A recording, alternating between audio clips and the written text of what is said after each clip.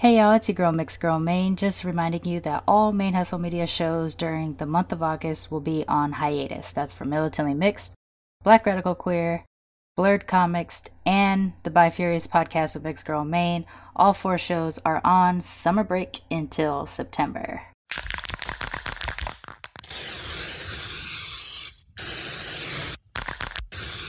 This is a Main Hustle Media podcast.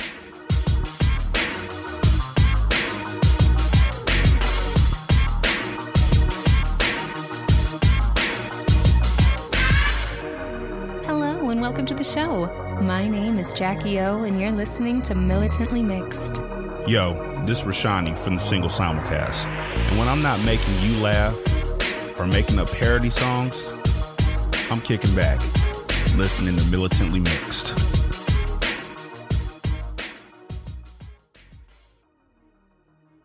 Hey y'all, it's your girl Charmaine, aka Mixed Girl Main. And I'm just jumping on real fast to remind y'all we're still on hiatus for the month of August, but I have another rerun for y'all. This is a rerun from episode 12. Am I Even Allowed to Claim Mixed Race? My guest, Gretchen Erickson. She is also a former high school classmate of mine, and she was the first person we ever spoke about white passing or white presenting on Militantly Mixed with. And as a result of this episode, a lot of other people started listening to the show. They also started to reach out to me to talk about this issue in their, how it affects them personally. So it's a pretty significant episode for Militantly Mixed, and I'm going to share it with you today. To date, it is still one of the top 3 most downloaded episodes and continually downloaded episodes since the show, or since it aired back in, I want to say maybe August or September of last year. But either way, it is a very popular episode, so I'm going to share that with you. And we still got a couple more weeks of reruns before we jump back into the regular episodes, I guess. But stay with me. I will be back. I am getting a lot of personal work done during this hiatus, so it's been successful so far. But I will talk to y'all about that in a couple weeks. Bye!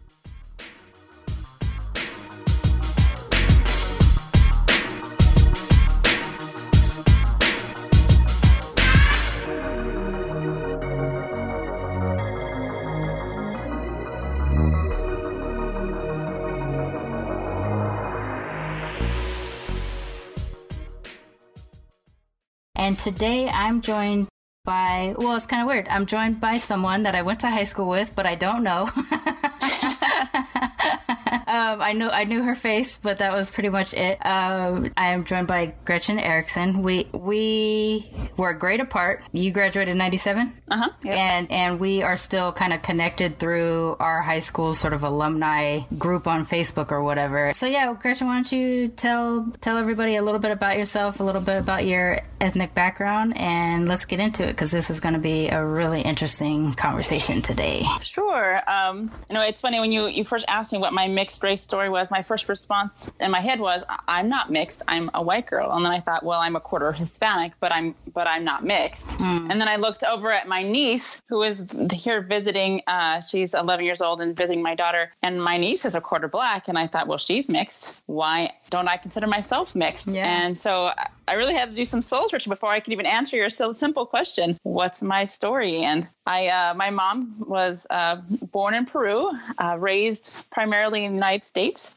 She immigrated when she was 6 and had to go through school being, English as a second language student, and with the point where she had a lot of struggles. Her and her siblings had struggles integrating into English speaking society. And so a lot of that, I don't know the exact history, but she didn't teach any of us Spanish. So our experience of being Peruvian is limited in a lot of ways. And even though I experienced it a lot more as a child, and I grow up and other things, happen, and we don't really think about, what we are when we're off living life. So, right. Especially since I am so white, and on top of that, I'm not just your average white girl. I'm super pale. I have really vibrant red hair. I have red hair.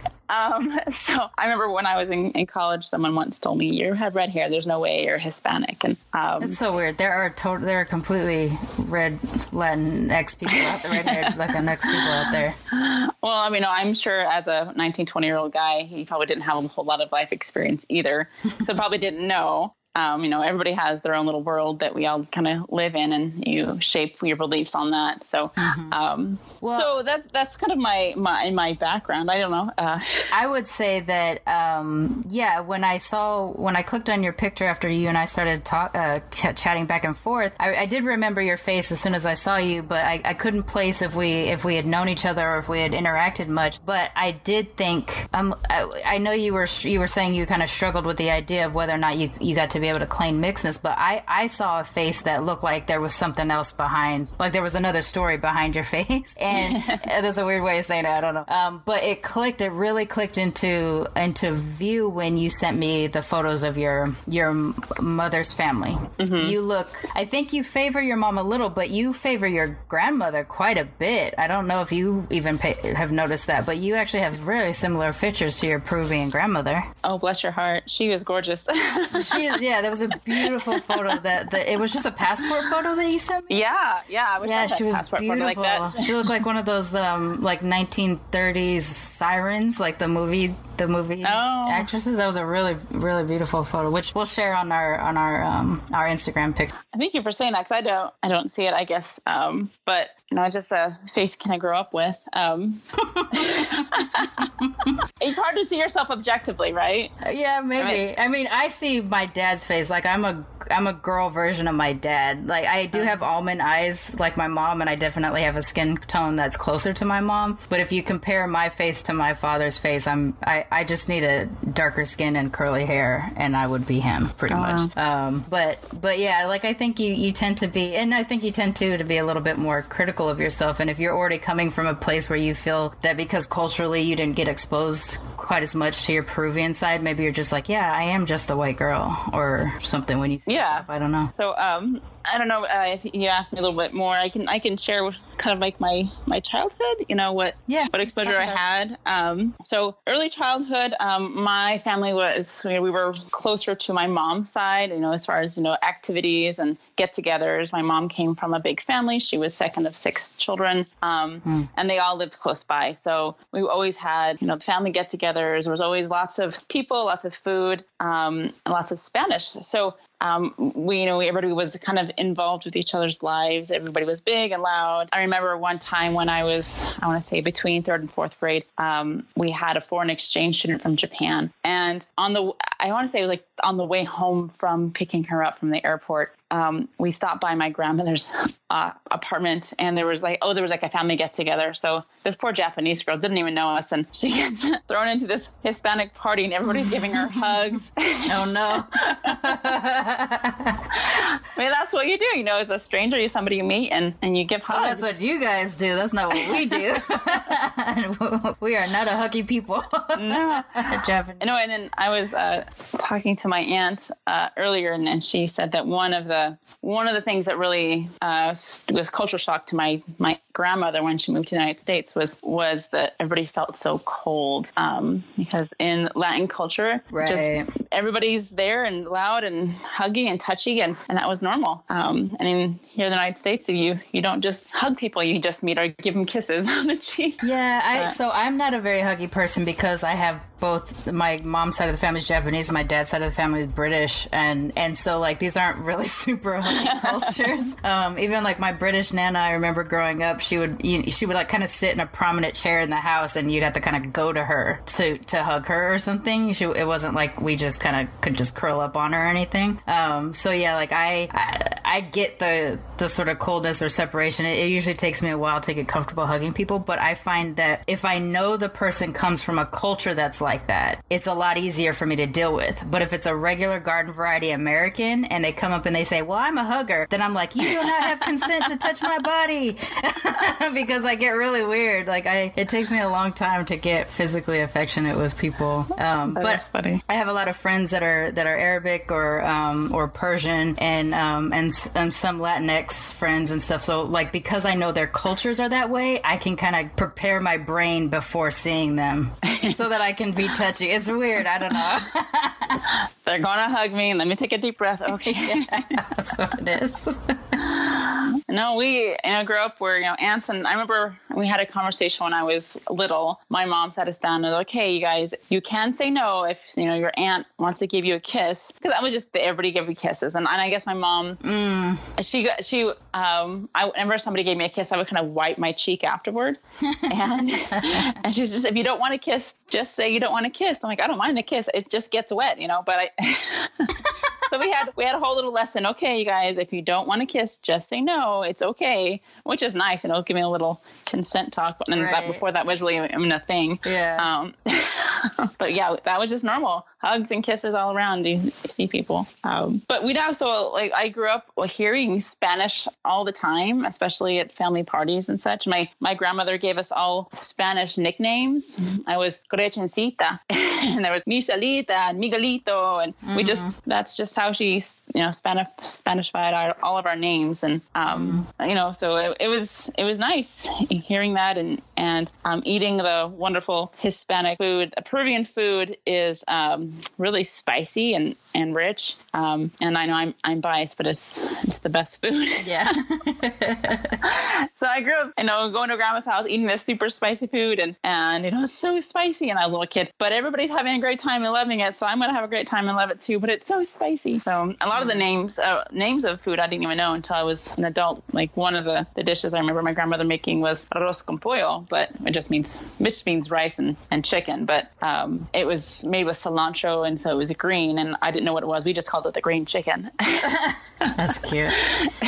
So we still, in our house, we're having green chicken, and anyway, it's funny. That's cute. So did you pick up some of the recipes? Like, do you incorporate it in your food with your family now? So yeah, now I do. And I don't know, in a way, it's kind of how I'm able to kind of reclaim that heritage a little bit. Because when my grandmother passed away, I was in 5th grade, and a lot of the Spanish speaking stopped primarily. My grandmother was the one that it took her the longest to learn English, and so she had a really thick accent, and it was easier for her to. And I think in a way, we always thought it was funny as kids whenever they would speak in Spanish. Oh, they're probably hiding something from us. And I don't know if they did it on purpose or just easier for her to default to Spanish. But so they spoke in Spanish when she was there, and then when she passed away, her children, who mostly grew up in the United States, just would speak English. So I know I missed a lot of that. And my mother, she definitely had an accent. You just couldn't tell what kind of accent because she was so young when she came over, but she didn't speak English very well. She just had bad syntax and whatever. And people often asked her if she was from New York City, which I thought was really funny. Oh, funny. But since she didn't speak, didn't learn Spanish in school or anything, she also spoke Spanish poorly. So just never really had a master of either language. That's interesting because she was so young when she got here. About what year was that? Do you know? 59, I would say, because if she was 6, maybe 58, she was 6 years old. Was leaving Peru around the time that there was a huge influx of Japanese that were immigrating to Peru. So I was curious if maybe you had some Japanese mixed in your, like I know we talked about your ethnic heritage and what you discovered through DNA and all that kind of stuff, but so I know that there's a ton of Japanese that live in Peru, and sometimes their presidents are, like a mixed heritage or something like that. And so, like, Peru has always been one of those countries that is of interest to me as a mixed race person because I know that they've managed to incorporate mixedness into their culture a little bit better than maybe some other countries has done. It's very diverse, and it's funny because when I was growing up, the only Peruvian experience I knew was my own personal immediate family. It wasn't anything else. My grandmother didn't teach her children much about the Peruvian society, Peruvian culture beyond her family. And when my mom and my aunts were growing up, all they heard was, oh, Peruvian. Peru was wonderful. It was a paradise. And the reason for that, I mean, she didn't at all talk about the poverty, but my grandmother's family was well-to-do enough that, she was growing up, they had servants, they had people to cook and clean. And when she moved to the United States, she had to be a servant. She didn't have any other, skills. So it was hard on her moving to the United States. And she thought she had kind of got the jackpot.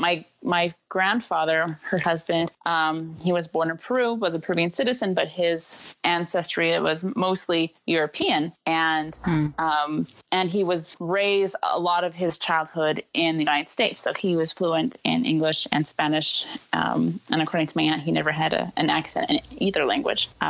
So she thought it was great marrying, for all intents and purposes, an American. But then when she got to the United States, it didn't quite live up to what she expected. So that's how you become a quarter, because your grandfather is Peruvian, but European mostly heritage-wise. Yeah. So, DNA, we did the DNA test and proved that I'm a quarter Peruvian, which is like half of that is Native American and half of that is Spanish. So the combination is the quarter. And then I'm assuming in the rest of my heritage, I had I want to say 6% Turkish, and that might have been him too. I have to ask my aunt if she had Turkish blood in her. I know she had hers then, which would make sense because my grandfather, he did have a look that wasn't just, Northern European type. Right. So if he was a quarter Turkish or something, that would make sense, but I'm not sure. But everything else, mostly just European.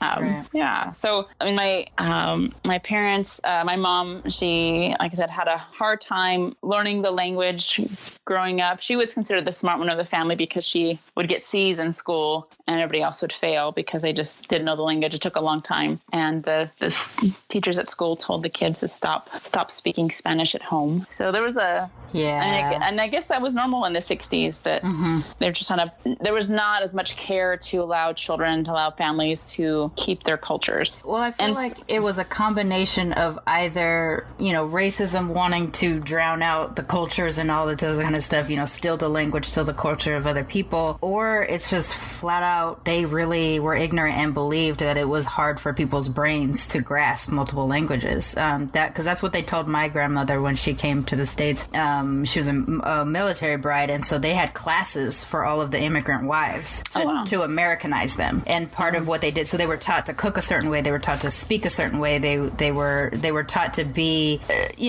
be more American. Yeah, be more American, but in this kind of way. Yeah, but be in this kind of way where you were subservient to your military spouse. And then part of that was also this fear that they drove into them to say, don't teach your kids Japanese. It's bad enough they're half-breeds. You don't want to confuse their brain. And so that fear, whatever that was, however intense they expressed that to my grandmother, she continued that fear throughout, even as I grow up and I come of age where I'm like, speak Japanese to me.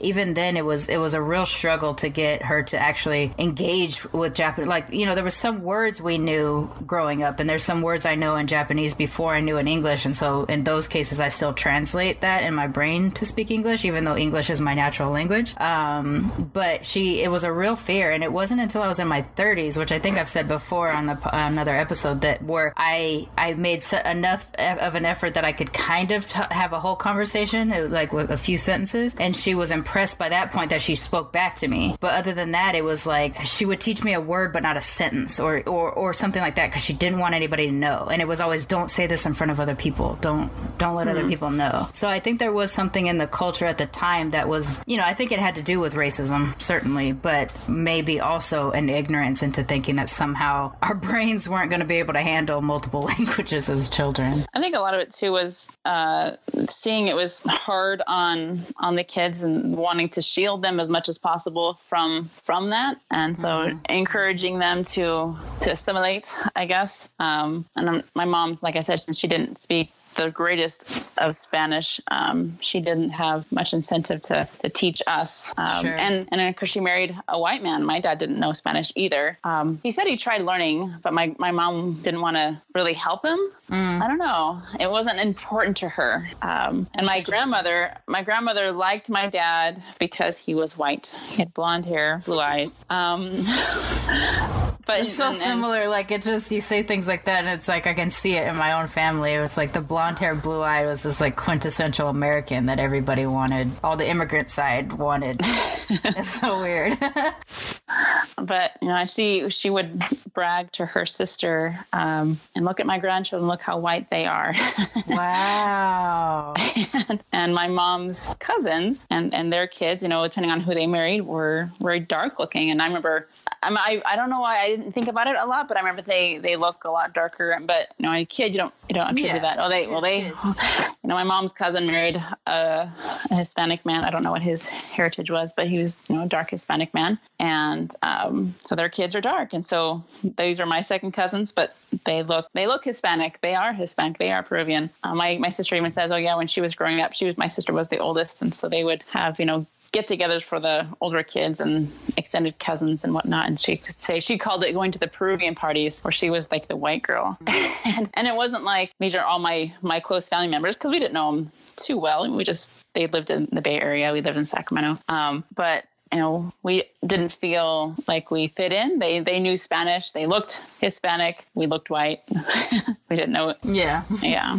So I do want to kind of, you brought up the thing about your grandmother praising the whiter children. So I do kind of want to talk to you a little bit about colorism, because that is a huge thing with all people of color, but in particular, Latinx world tends to do colorism in a very kind of special way. So I kind of get into it too. But I also wanted to ask you, for you personally, not kind of in the grand scheme of the world, but for you personally, is there a reason why you say Hispanic versus Latin or Latinx?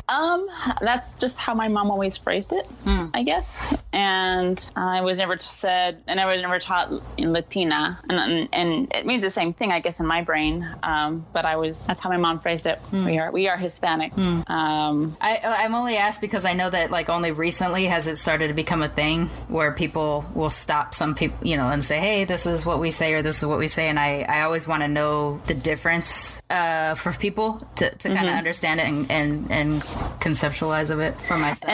And I guess what's kind of the arc of this whole story is that my understanding of all the Latin culture is a very small experience. Right. It's just my family's experience. So how other Latin people, how they self-identify, I'm not involved in those cultures, those worlds. I haven't connected with that. So. Right. And that probably plays too into that conversation that we were having about you feeling whether or not you had rights to claim your mixed heritage or be sort of basically out of the closet about being mixed. Well, and it's funny because I when I was growing up, and my mom would always say things like, make sure you write down on those little forms, when they pass out, what's your heritage on forms at school or whatever, applying for a job, what's your background? And she'd always say, write down that you're Hispanic. So I would, and I did. But as I got older and got to see kind of more why those questions are asked and making sure people are having diversity. I don't know. I guess I felt disingenuous. I don't present as somebody who's Hispanic. I don't want people to get credit for being diverse. I get what you're saying. Yeah.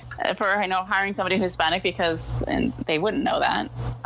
Sure. I wouldn't be discriminated against by being Hispanic. Right. They're not doing any great service to anybody by look how great we are by hiring a Hispanic girl because so they know. I'm white. Yeah. So that's one of the reasons why I was really excited to talk to you, and I hope I didn't pressure you into it when you were feeling like you didn't have a mixed story to tell. But it's an interesting aspect of mixed raceness if you can quote unquote pass as one of your ethnic backgrounds more than the other or more than the others. So I've talked about this kind of briefly on other episodes, not having someone to really have that who had that experience yet about the concept of white passing. And it's a mixed bag. White passing is sort of the term that we use, at least in the Black community. We've always used it to distinguish the, descendants of African slaves that were mixed with plantation slave masters, blood and could kind of maneuver the world without people identifying them as Black. black, and therefore they had kind of either a privilege or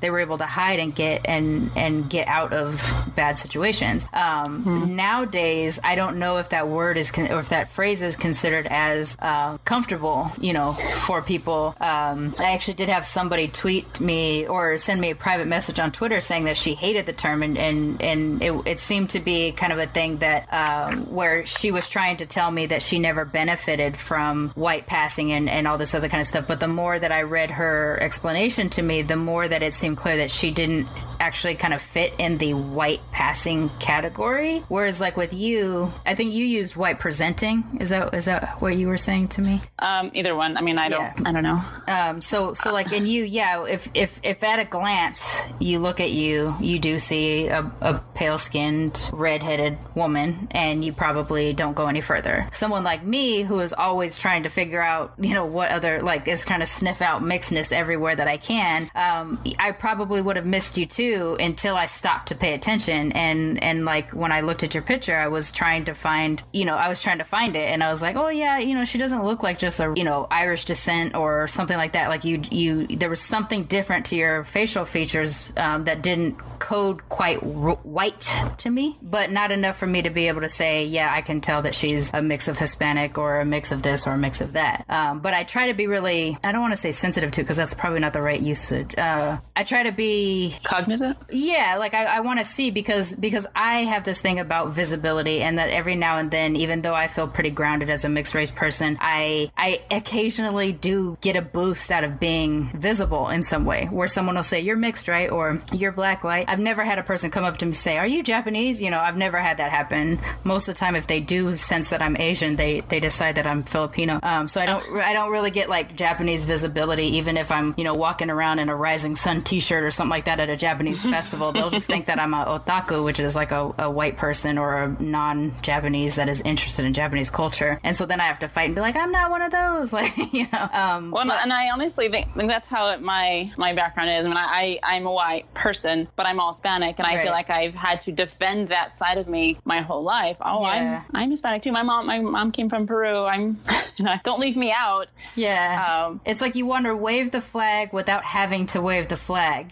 Well, I understand. I wouldn't fault somebody for not knowing. I definitely don't look it. And especially if people don't know that, like you said, Peru is very diverse. They won't know that. But I would really appreciate if people just believe me, when I told them, and they didn't have to look at me skeptically or things like that. And I just kind of felt like I had to defend it. Right. Especially when I was younger. Well, that's the thing. It's that's part of the reason why I wanted to do a podcast like this too, and talk to people about this issue, because that idea that we have to defend that what we're mixed with, or say that we even have sort of permission to be at the table in those different groups, is so, like, as a mixed race person, I would say, like, look, my dad is half black, half Caucasian British. My mom is half Japanese, half kind of German Irish, mix of white or whatever. I was raised immersed in black culture. I was raised immersed in Japanese culture in my house, not like I wasn't kind of a publicly Japanese, I guess. But and a little bit on the British side too, because we did have my nana when I was growing up. I don't really have a connection to what we thought was German Irish, which we actually realized recently through DNA that that's not the case. But I wasn't immersed in those cultures, so I would try to participate. Like, I'd go to Irish festivals, or I'd go to German festivals, or I'd try to learn the culture, stuff like that. And it wasn't like I ever got to feel German or Irish or anything like that. I could feel Japanese a little bit. I could feel black a lot. I could kind of feel British here and there. But I didn't feel like I don't think it's fair that I would have to say that just because I was a quarter, I didn't get to be a representative of the culture. I didn't get to participate in the culture. It's such a point of frustration. Like, my whole life I've hated this idea. And then I'll have a conversation with, say, a monoracial person from one of these groups, and they'll try to explain to me why I don't have that full right. And it usually boils down to, well, you can't walk down the street and be like, let's say I'm engaged in a conversation with a dark-skinned black person who has been a subject of harassment or something by the police. It is true. I benefit from a sort of a light-skinned privilege, which I don't appreciate, where like a cop may disregard me over a dark-skinned person, which did happen to me when I was in high school in Long Beach. We were hanging out at a park. We got picked up. My black friends got dropped off by the cops in a Mexican neighborhood so that they'd get beat up, which they did. I got dropped off at home, and then when my black dad opens the door, all of a sudden I see the cops look on his face like he made a mistake. He should have put my little mixed black ass in the Mexican neighborhood too. So like I understand that I do have a benefit in terms of my light skin privilege or whatever you want to call it, but I am angry by it. I'm mad that I don't get, oh gosh, I always hate how I say this. Like I'm mad that I'm not visibly a reflection of my ethnicity, and so that I'm kind of disregarded as that. Not to say that I'm signing up to get dropped off in a Mexican neighborhood to get beat up, or something like that, which was, I can't say that would be the case now, but it was the case in 1990s Long Beach where the cops were doing that. They were dropping Mexican kids off in my neighborhood. They were dropping black kids off in those neighborhoods, and those kids were getting beat up on their way to try to get home, and we didn't have cell phones back then where we could get, or Lyft where we could get picked up and stuff. So like in your case, I think, a company isn't going to necessarily get to check a mark off on their diversity things in terms of skin tone diversity where you're concerned. But even though it was small, you still have exposure to your culture. And though you weren't as immersed as you may have craved or crave now, maybe as an adult mixed Peruvian woman, it's part of your story. It's not just that it's part of your DNA. You saw your grandmother, you got to benefit from the cooking and sort of the cultural things that really ground us in our ethnicities sometimes. Like, it's not just that we're mixed race. It's that it's a mixed culture too. Yeah. And the food, I mean, how many times does food connect who you are to something? I mean, I was talking to all my cousins before this call today, just kind of getting their perspective and if they consider themselves Peruvian, and we all kind of agreed it's the food, and the loud Latin family and get-togethers, and those two things. I have one cousin. There was a group of my family went down to Peru a couple of years ago. A couple of my aunts and a bunch of the cousins all went. And one of my cousins, who is probably the darkest of all of us, the family that they saw down there, they told him, "You look Peruvian." And he probably didn't realize until they said that how much he wanted to hear it. But after they said it, it just felt so good. He said, I don't want to put words in his mouth. Sorry, Josh. I'm assuming it felt good because the way he described it to me. And I think it probably just made him feel, hey, I really am Peruvian. It's not just something you check on the box. And having gone there especially, and like I said earlier, I have a small slice of experience of what it means to be Peruvian. But there's a lot more to it.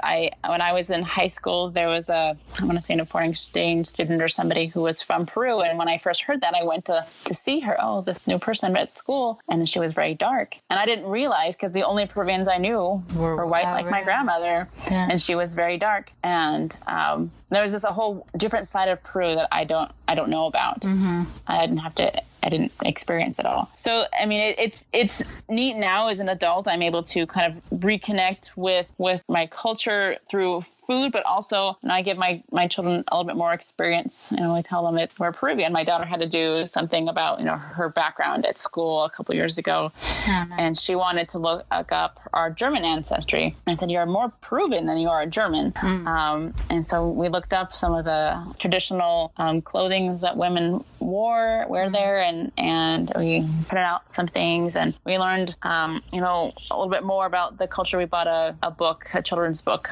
about a cat that gets lost in Peru, and they visits these landmarks there, and it was really neat learning about it kind of with her, and it's something that we connect to because you tell her your grandmother's from Peru, and she gets a kick out of that. I think it's really neat. Yeah, and so we able to kind of go through and look at pictures and see, yes, we don't look Hispanic, but your grandma did.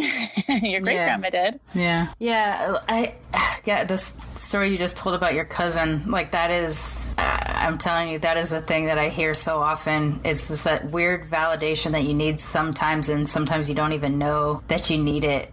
You just, like, someone walks up to you randomly. Like, for me, it's usually on the black side, where I walk into a building and a black person that's working in the building will say something like, "Hey, little sis," and it's nothing. They're not saying you look black. They're not saying anything like that, but it's just a code within our culture that we would refer to people as brother or sister or auntie, uncle. It's the acknowledgement. It's the acknowledge, yeah. And so it's just that little brief moment that they said they don't know how much of me is black, but they knew enough in that moment from seeing me that I was. And so I just get this little boost for the day, of like, I got seen today. And it's something that, like, a monoracial person, I mean, it's not like there aren't things that a monoracial person would have a similar experience, like, oh, I see you as an artist, or I see you as this or whatever. But when we all have to deal with this identity crisis thing that when we're growing up. But if you tack on top of your identity crisis, also, you don't look like anything that you're mixed with. Yeah.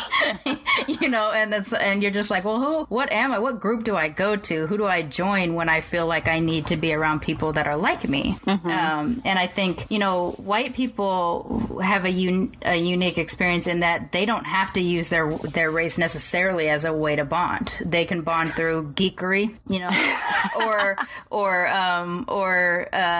some kind of thing that they're really interested in, hunting, guns, whatever. Like, there's all these different things, and we can do it and too. There are cultures within, even American culture. Mm-hmm. There are cultures, so like you said, the geek culture. There's other ways that people connect, and being an ethnic minority, that's an easy way to connect with somebody, mm-hmm. because there aren't that many. And, hey, I'm involved in that group, and people get involved with other groups, whether it's media type cultures, people that love sci-fi, or mm-hmm. it's religion cultures, where other things tie people together. And then I think people have these different worlds that we gravitate towards, and an ethnic one is easy. And I can imagine, like, my brother went to Switzerland for 10-11 months.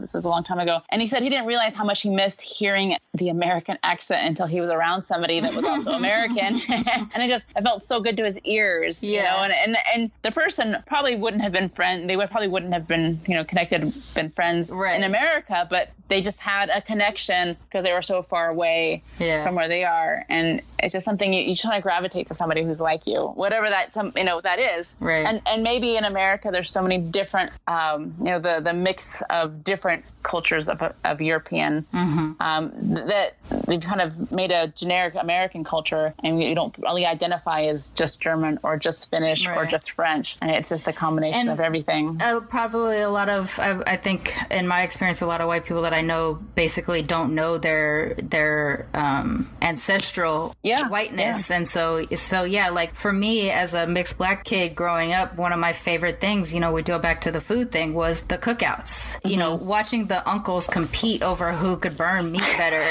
like the playing dominoes and hearing the slam of the domino to the table and someone yelling bone. Like, there's just these things, these sounds of my childhood that I don't have as much access to now in my sort of small world where I'm pretty much in my apartment all day long.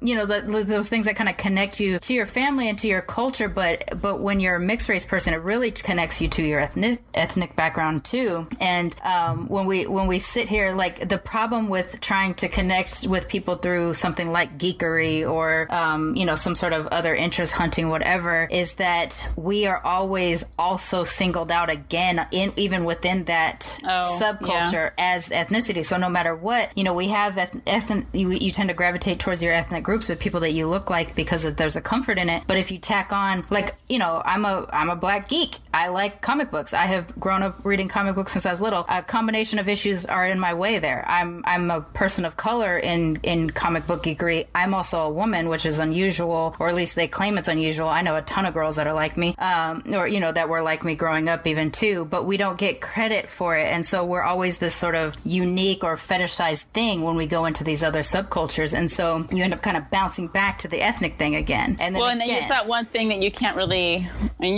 you don't have to share with everybody that you like Star Trek or you like hunting, but it's something you can see on the outside. But you can see from the outside, oh, you don't have blonde hair, blue eyes, you have something else. Right. Yeah. So, I mean, these are the types of things. And so, like, I was a little, I mean, it touched my heart, I guess, is the thing. When I saw your initial messages where you were just like, first you had sent me a message only to suggest a story, which was, I think, probably somewhat along the lines of your story, right? It was a white passing woman and this woman's discovery of her mother keeping this secret and sort of now readjusting her identity through the mother thing. And I had seen that article before too, and I've heard those stories from people, especially in my side of the family, my black side of the family, where white passing is a thing for some of my relatives. And then when I was asking you about your story and you were feeling like at first you didn't really have one, that's the kind of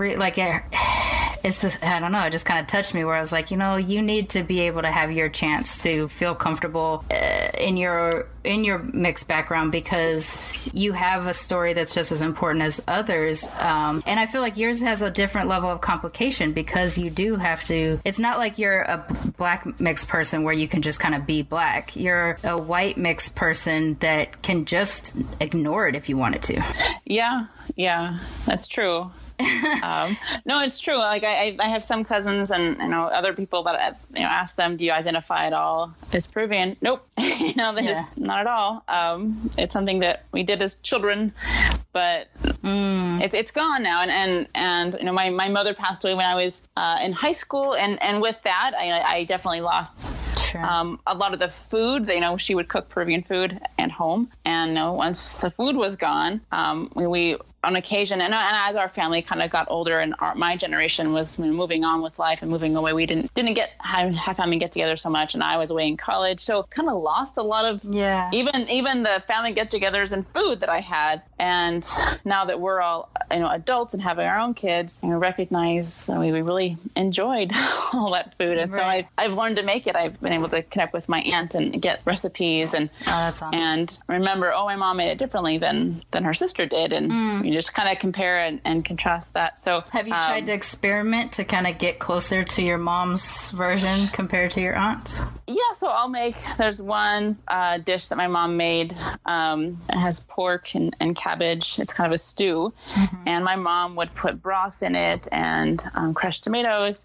And my aunt doesn't put the broth or crushed tomatoes. And either way is right. They're both good. And my aunt said, well, I make it the way my mom made it. So, I guess my aunt's way is more authentic. I don't know. But I like the way my mom made it too. So, and it's funny because I can't make them the exact same way because my kids don't like a lot of spice, so I have to make it a lot milder, and we have to add the spicy food after the fact. Like the green chicken, I remember when I was little eating that green chicken, it was this greasy, super spicy food, and I make it so it's not greasy. And I don't put the spice in for my kids' sake. But it still tastes good. It still was it that cilantro. You didn't get the spice in with your kids when they were young enough, or they just kind of naturally didn't gravitate towards spice? Ever? Probably didn't get it in young enough. I'm sure if I inoculate them, I don't know. I'm one of those things where your kid cries because you give him something that's hot, then you don't want to do that again. Right. So kind of learn, okay, the kid can't handle that. Right. My husband loves super, super, super spicy food. It's like his challenge in life to get other people to eat really spicy food. I'm like that too. And so I don't even get as spicy as my husband does. But I think for men it might be a little bit like a competitive thing. How hot can you handle it? See, I'm not a super competitive person, but I do notice with spice, I feel like I get a boost if I can handle heat that other people can't handle. The only person that I totally bow down to is a friend of mine from Texas. This woman can eat spice like nobody's business. There's no hiccups, there's no sweating, there's no scratchy voice. Like she's just yum, yum, yum, yum, yum. And I'll at least get the scratchy voice. I've never gotten hiccups from spice, but I don't know if you remember my husband, but he from high school, but he cannot handle even like jalapenos, which aren't even on the heat registry. He'll be sweating like a pig when he eats. It's so funny. That is funny. So I do get a little bit of a boost. Like if I can hang meat-wise, or if I'm watching a person suffer and I like, well, let me try it, and then I don't suffer, I'm just like, yes. It's like the only place that I think I have any kind of competitive sense. That's funny.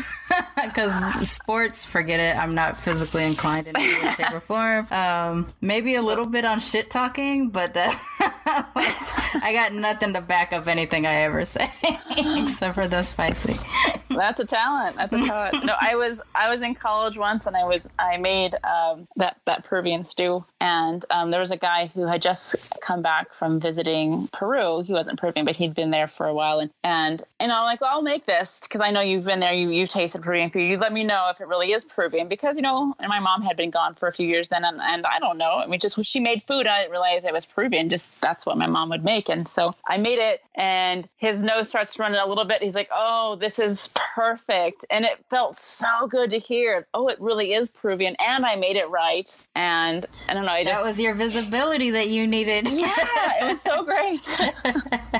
They have one Peruvian restaurant here in the Portland area, and it's so expensive. And I've only gone a few times, but when I do go, I just order what I know I like. And there's so much more. I probably just get adventurous. Yeah, you should. I love that you ended up talking about food accidentally, because I don't know that we talked about food so far in any of the episodes. And there's really nothing that kind of grounds us in our culture more than food. I mean, just look at how like sort of happy our voices got once we started talking about like green chicken and stuff like that. For me, like it's kind of heartbreaking for me because I did transition into a vegetarian. Like I'm an anti-vegetarian vegetarian. I don't want to give up meat. I feel like I have to and stuff because animals and the environment. But like I'm angry the whole time that I'm not eating meat. I'm angry. So what I feel like I will miss now is that cookout thing. Yeah. I won't get the joy of like my one uncle trying to just like open a 50-pound can of baked beans and just plopping it on the grill, while other people say that's stupid and you're supposed to have slow cooked it for days before. Like this kind of stuff, this food stuff that kind of connects me to the culture. And with Japanese, my favorite thing was Japanese New Year's, where we would have this like walk on the center of the table, and we'd be throwing food in for ingredients and for sukiyaki, which one non-Japanese waitress in a restaurant corrected me once and told me it was called sukiyaki. It's not.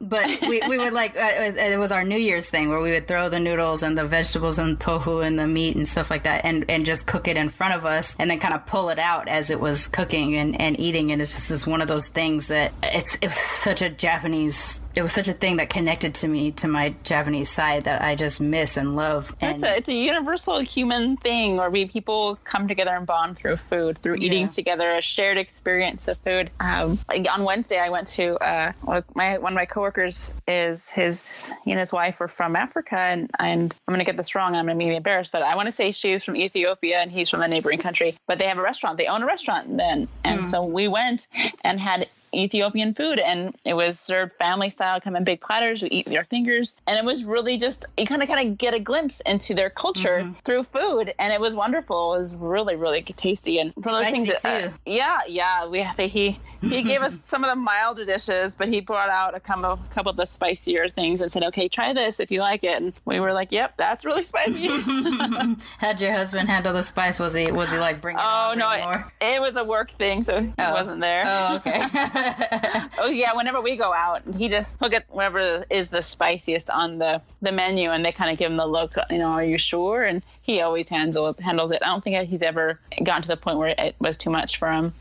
He loves the spicy food. I used to live in Boston, and there's this place there, a chicken wing place, and I can't think of the name right now, but they have a competition. Like, they have all the hottest kinds of peppers on their chicken wings, and if you the challenge is that you eat through your whole order without asking for a 50-50 creamsicle. If you ask for the creamsicle, the entire restaurant is basically supposed to point you out and call you a bitch. bitch, which is like goofy. But see, what made me mad about that is that I would want to eat the hottest chicken wings, but at the same time, I really love creamsicles.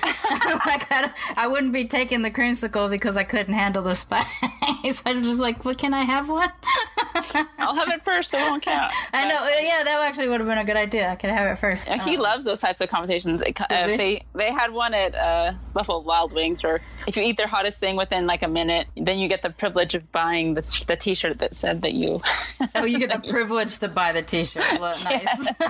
that said that you beat the challenge or whatever. I'm like, all that so you can buy a t-shirt. Right. But he had fun. That's cute. He had fun. All right, let's talk a little bit about sort of... Well, I mean, you tell me if you want to talk about this. We don't have to, but if it's cool.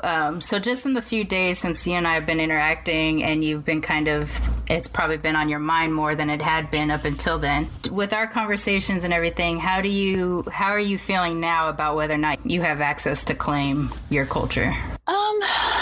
I know I'm still a little bit torn, I guess. I mean, I guess because I don't have a traditional Peruvian experience. I don't know all of the traditional Peruvian customs. I can claim my own family's Hispanic experience. Sure. And claim that. And like right now, I work for international company, and I'm often on the phone with people in Latin America, or they'll come up for meetings or something, and hearing their accents feels good, if that makes sense. It just feels like home. And especially when we do meet in person, because they're huggy, and it's nice that we can do that. And we just know each other over the phone, but when we see each other in person, you give them a hug. So I guess I claim that part of it, and I guess I don't feel as indignant that I need to prove it. I could just say this is what it is. Yeah, and just who you are. I've always been like excited. Oh, I'm Hispanic too.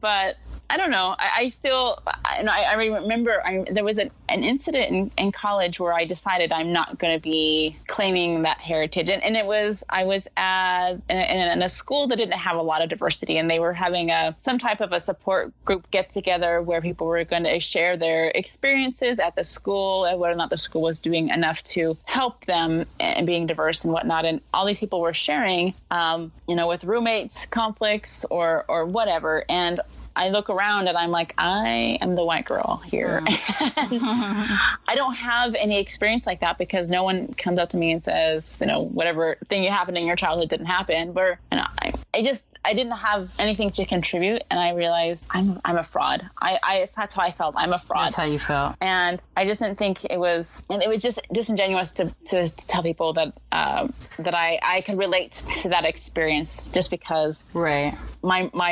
mom came from Peru, especially since she wasn't very dark. Right. Well, that's an interesting point, though. There's this comic. I'll look at it while we're talking. He's half Mexican, half white guy.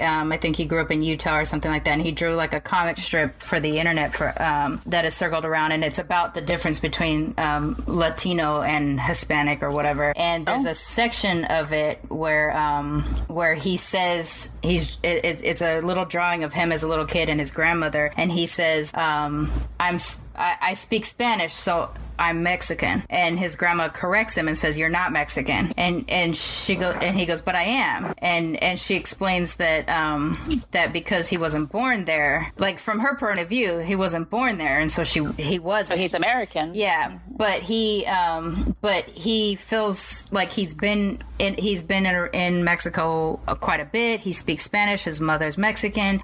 He at least kind of gravitated in that way. And then I think you go further on in the comic, and he says something about like, I've been to more places in Latin America than I've been in like cities in America, and so it is very much a part of his identity. But it's sort of him kind of trying to come to terms with whether or not he gets to be Hispanic Mexican or Latin. And I guess Hispanic being kind of coming from a Spanish-speaking country, versus what now people are saying as Latin to be sort of the all-encompassing people of Spanish heritage spread out throughout the world. I guess was sort of like how he was breaking it down. It's kind of also why I asked the question for you, because with you not being as exposed to your Peruvian culture throughout your entire life, I wondered if it was kind of like you said, that's how my mother described it. That was sort of my understanding of what we were. And it's still accurate. Your mother comes from a Spanish-speaking country, and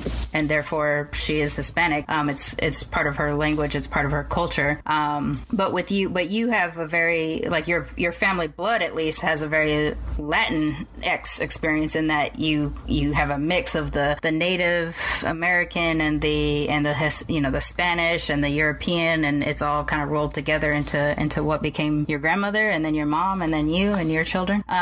So I'll look for it and I'll send it to you, even if it's off of the recording. But it is one of those things of kind of like trying to understand who you are in your Hispanic upbringing. I'm wondering, since my grandfather wasn't Latin by blood, but he was Hispanic in culture, born in Peru, submersed in the Peruvian culture. I didn't know he wasn't Hispanic or Latin. I didn't know that until I was a teenager, and I'm like, I'm only a quarter. I thought I was half. Yeah. Well, do you wonder if he felt like a fraud in that he had not the ethnic background connection, but the born raised cultural connection? I have no idea. What is funny is I was talking to my aunt, and of the siblings, she's the one that's kept up on the language the most. Mm-hmm. And she uses it for work, but she says that whenever she's at work and people refer to her as the white woman who speaks Spanish really well. And my God, people suck. And then when she'll tell them, actually, Spanish is my first language, and then they kind of say, well, you don't speak Spanish that well if it's your first language. Rude.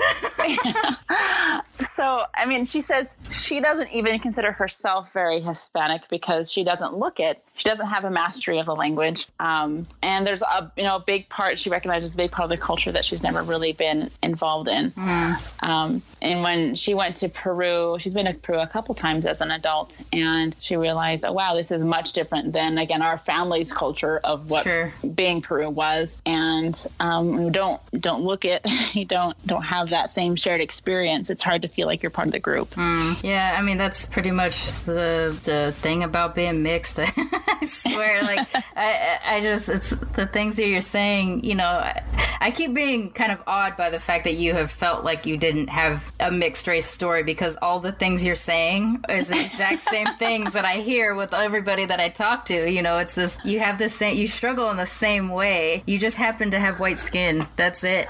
Like I guess I always attributed mixed to mixed color and not mixed culture. And I thought a lot of people do that. And there's even people, so I haven't aired this episode yet, but I've spoken to a person that is of Asian and white heritage, and they said they had looked at my stuff on Twitter and they were fascinated by it, and they only reached out to me because they didn't ever consider themselves mixed because they weren't black. And something I had said in Twitter or something was about, like, are you mixed with Asian and white? Are you mixed with, Latin and black? Are you so it was like I was listing off all these different things, and I said, but it was in separate tweets, so it would be like, are you, white and Asian and have a military family experience? If you do, let's talk about it. Come to my show.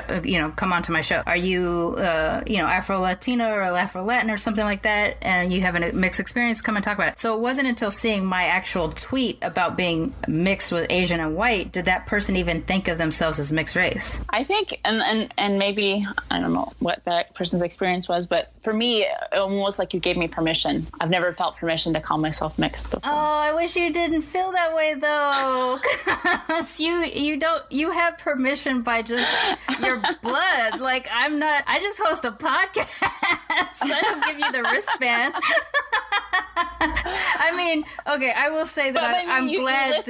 You listed out, white and Asian is considered mixed, and I never, white and Hispanic is considered mixed, and I just never thought of that because, and growing up in California, there's so much more diversity now where I'm now. And so it was kind of like on my mind a lot more, that heritage. And here, everybody's a lot more people. I shouldn't say everybody. There's a lot of white people here. Right. So it's not something that comes up a lot where, in California, it's something that people talk about all the time.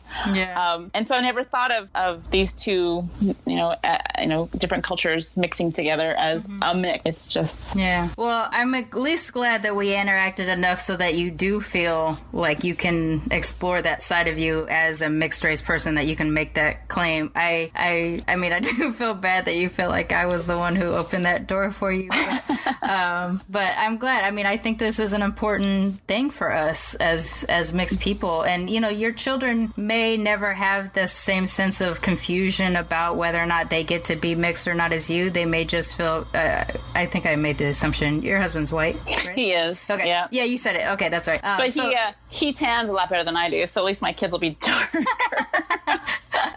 So I don't know, like maybe your children will always feel white and they'll never feel that. But with you kind of tapping into your culture through food and stuff like that, and I think you did say something to me on our earlier discussion about how your husband is encouraging of you being able to feel comfortable as a mixed person. That hopefully your kids will get that. But for you, I think what's important is that you are now armed with that comfort. Or maybe not comfort yet. Probably ownership. I just feel more. Yeah, and be comfortable and fine to explore it. And it's weird when people talk about racial pride as a thing, because like white people aren't really granted racial pride in the way that that other groups are. But I think if we view it in terms of cultural pride, not necessarily pride in the color of our skin, but like pride in being British or proud of being French, understanding the culture of whatever country. Because there's traditions that are in each of these things. For Japanese, there's certain ways that you prepare tea depending on what type of situation it is. There's certain ways that you prepare food. There's deference to different generations and stuff that is like a very rich part of my Japanese culture that I love, but I don't have it in my day-to-day life because I'm not immersed around in Japanese culture here. But it's at least this touchstone that I've had to my my childhood and my past. Same with the black side of the family. There's a ton of stuff that is just like traditionally black, that when you have those experiences, you're just grounded in your blackness and it feels really good, and you have a sense of pride about it. And with you, through food, probably more than anything, you have that too. When you cook your green chicken, you're connected to your mom, you're connected to your grandmother, and they're there. Their presence is kind of with you when you're kind of going through that, and to feel comfortable like you have that background is great. Yeah. Like it's a wonderful with part food and the smells. It really brings back the memories. They always say that olfactory brings back memories. So I do. I cook that green chicken and I smell my grandma's house. Yeah, I like that you brought up the smell too, because smell is a big thing for me also. You don't think about it until it hits, right? Yeah. So for me, something that really reminds me, and actually it's a shared thing with my husband too, because he grew up in England. He's not British, but he grew up in England through the military. And Christmas time, there's oranges with cloves stuck in them. And so like I don't know why we do it, but whatever, it's out there. But that smell of like the clove and the orange, I didn't even think of it. And then my husband thought about it one day, and so we started to do it. And then it was like as soon as we put those cloves in the oranges, I remembered I remembered through my childhood through that smell.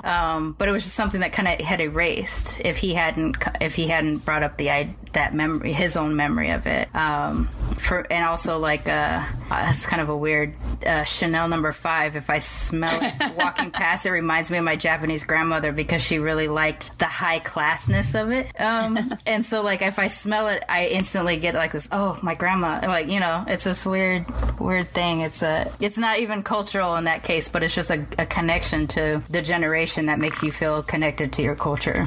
Yeah. I guess. Yeah, I love that. I didn't even realize it was cilantro that I was missing so much until I had a roommate that was making salsa one day. And I was like, oh my gosh, that smell. And it just brought it all back. I'm like, I've got to learn how to make that chicken. And that's what it reminded me. She was making salsa, but it was the cilantro that I gravitated towards. And I think I was probably a senior or junior in college. I think that's when I really started like, okay, I need to start learning how to make some of these dishes because I miss it. I really do. And I learned slowly. Some things I haven't quite mastered. And some things it's hard to get the ingredients for. I remember one time I was trying to find a spicy paste called ají amarillo, which just means yellow pepper. But I called I want to say it was like a Mexican shop. Maybe they'll have it. And they looked at me like I was an idiot. No, that's it's like we don't all use the same Peruvian. spices. I was like, it's a long shot. I'll call. I'm not going to drive out there. But I called and no, they didn't have that. But my aunt, when she comes up, she from Sacramento, she'll come up and occasionally and we'll have a bunch of Peruvian food, and she'll bring it all. She knows where to get the stuff, and she makes us these spicy shish kebabs and other things, and we all just have our little loud Latin family. That's awesome. Parties. Well, hopefully, if we have any Peruvian or mixed Peruvian listeners, they'll be able to tweet at me and let me know how to get that yellow pepper stuff so that you can. we can order it online. I know how to get. Yeah, I know how to get it. But okay. When it's last minute, though, you don't want to wait for Amazon. Right. But. Yeah, but if anybody wants to share Peruvian recipes, I'll share some of mine if they also share some of theirs.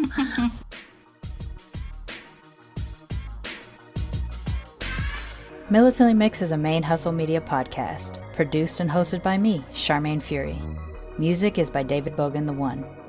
You can follow us on social media on Twitter, Instagram, and Facebook at Militantly Mixed.